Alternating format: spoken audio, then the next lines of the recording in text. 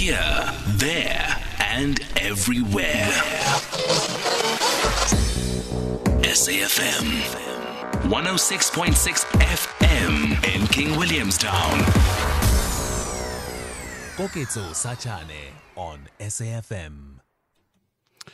I did mention that there are a number of service delivery related matters that we are going to be dealing with in the next couple of minutes. So there is a warning for residents of eThekwini, and then also just noting in the midst of the festive season where we are at home and in many different parts of the city, or rather the country, experiencing a lot of heat, what happens in the event of there not being any water in that part of the country. And maybe you are one of those who's experiencing this, or you've had the benefit of traveling home and finding that the service delivery challenges that we have in the country or in that part of the country continues. I would like to get your thoughts on that. But in the meantime, the eThekwini Municipality is appealing to residents to disconnect static tanks, your Jojo tanks, connected to municipal reticulation systems to conserve water. However, should there be no cooperation, this is the warning, the city will be forced to take drastic measures. This will include installing restrictions for all properties with static tanks to limit the amount of water that these properties consume and store in their tanks. Ednick Msweli is head of water and sanitation at the eThekwini Municipality, joining us now on the line. Thank you very much, Babu Msweli, for making time. Good afternoon.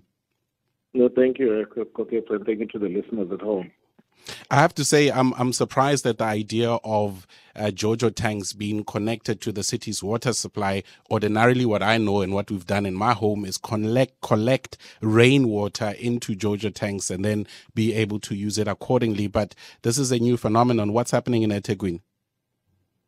Well, it's quite understandable why people do that in this instance. It's because of the water supply being intermittent in the north, most of the north areas, especially Phoenix. And because it's intermittent, it means there's times when the supply is on and then there's times when it's off. And then people will then think, well, when the water is on, let me accumulate as much as I can and keep at home and store at home. Unfortunately, that works against the recovery of the system, and that's what we are trying to say. That if you do that, that means those that have these static tanks then take more water, and those that don't have then don't get a chance to get the water, and that's really what is concerning us, Koketso.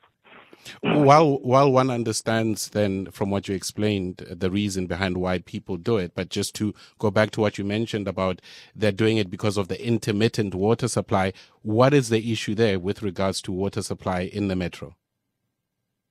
For about a month now, 3 to 4 weeks, we had a shutdown by Umgeni Water because they needed to do some work on their side, which was part of the restoration work after the floods. So they had to do a major shutdown. It was about an 18-hour shutdown. So this problem that we're going through now is from that time trying to recover after the shutdown that Tuela Water had to do.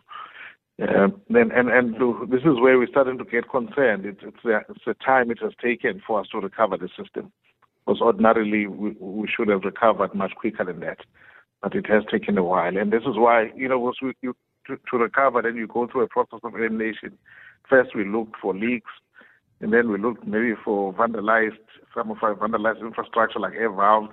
So we've been through all of that process.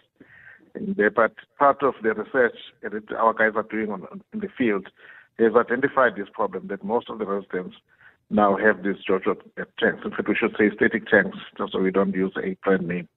We've seen, especially there's an area, some of the residents will know, called Phoenix 2. Phoenix 2 is the name of our reservoir. So people that are getting fed from that reservoir, we think as much as 70%, if not more, have these static tanks.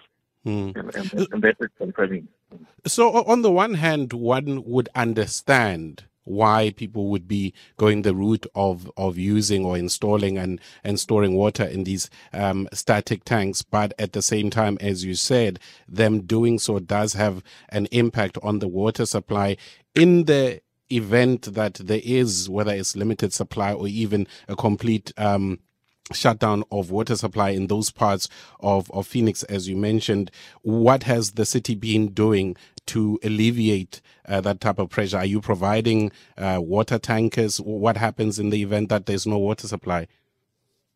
We do provide water tankers, but obviously they can never be enough, because you cannot replace water in the tap completely with a water tanker. So they wouldn't get the same volume that they would have got had the water been coming out of the tap.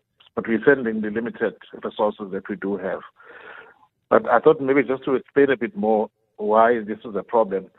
When you add up these tanks, they become the equivalent of another reservoir, effectively, depending on the sizes, of course, and the number of them.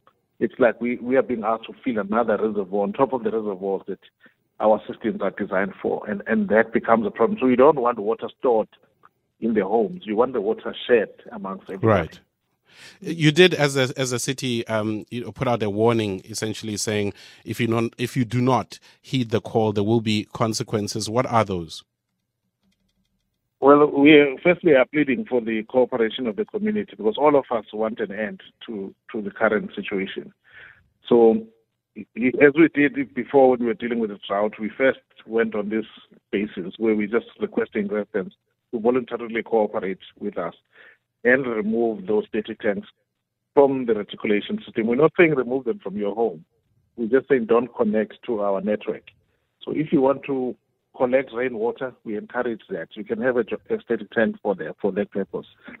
So we are hoping then that we'll get the cooperation and the understanding of the residents in those areas. Obviously, if that doesn't happen, because we are trying to solve the problem and restore supply, we will then have to consider installing restrictors. In fact, I think we'll have to do it. We have no option. So that you use that to restrict the amount of water that can go through any connection. So in that way, whether there is a static tank on the other side or not, you would limit the amount of water using the restrictor. So indeed, that will be our next step. One hopes that the call is heeded, and most importantly, Baba Msweli, the challenges that you've experienced as a metro in restoring the supply following those devastating floods. Hopefully, all those issues that you've identified will be resolved as soon as possible. We're working hard and working through them. Yes. All right. Thank you very much for making time. Ednick Msweli is the head of water and sanitation at the eThekwini Municipality. Are you one of those affected by the intermittent water supply, and maybe possibly you yourself have taken the decision to install that static tank in order to alleviate the pressures in the event that there is a shutdown of water? And considering the warning from the city, what do you make of it? And what else have you been experiencing in the aftermath of those devastating floods a couple of months ago, considering the challenges that the city itself has got? Share your thoughts with us. Send us a WhatsApp voice note on 0614 104 107. It is not only in the country that we are experiencing issues of water supply, or even a drought for that matter. Imagine a drought out in the Amazon rainforest. We'll share information on that in the next few minutes. It is 15 minutes past 3, beyond the headlines on SAFM.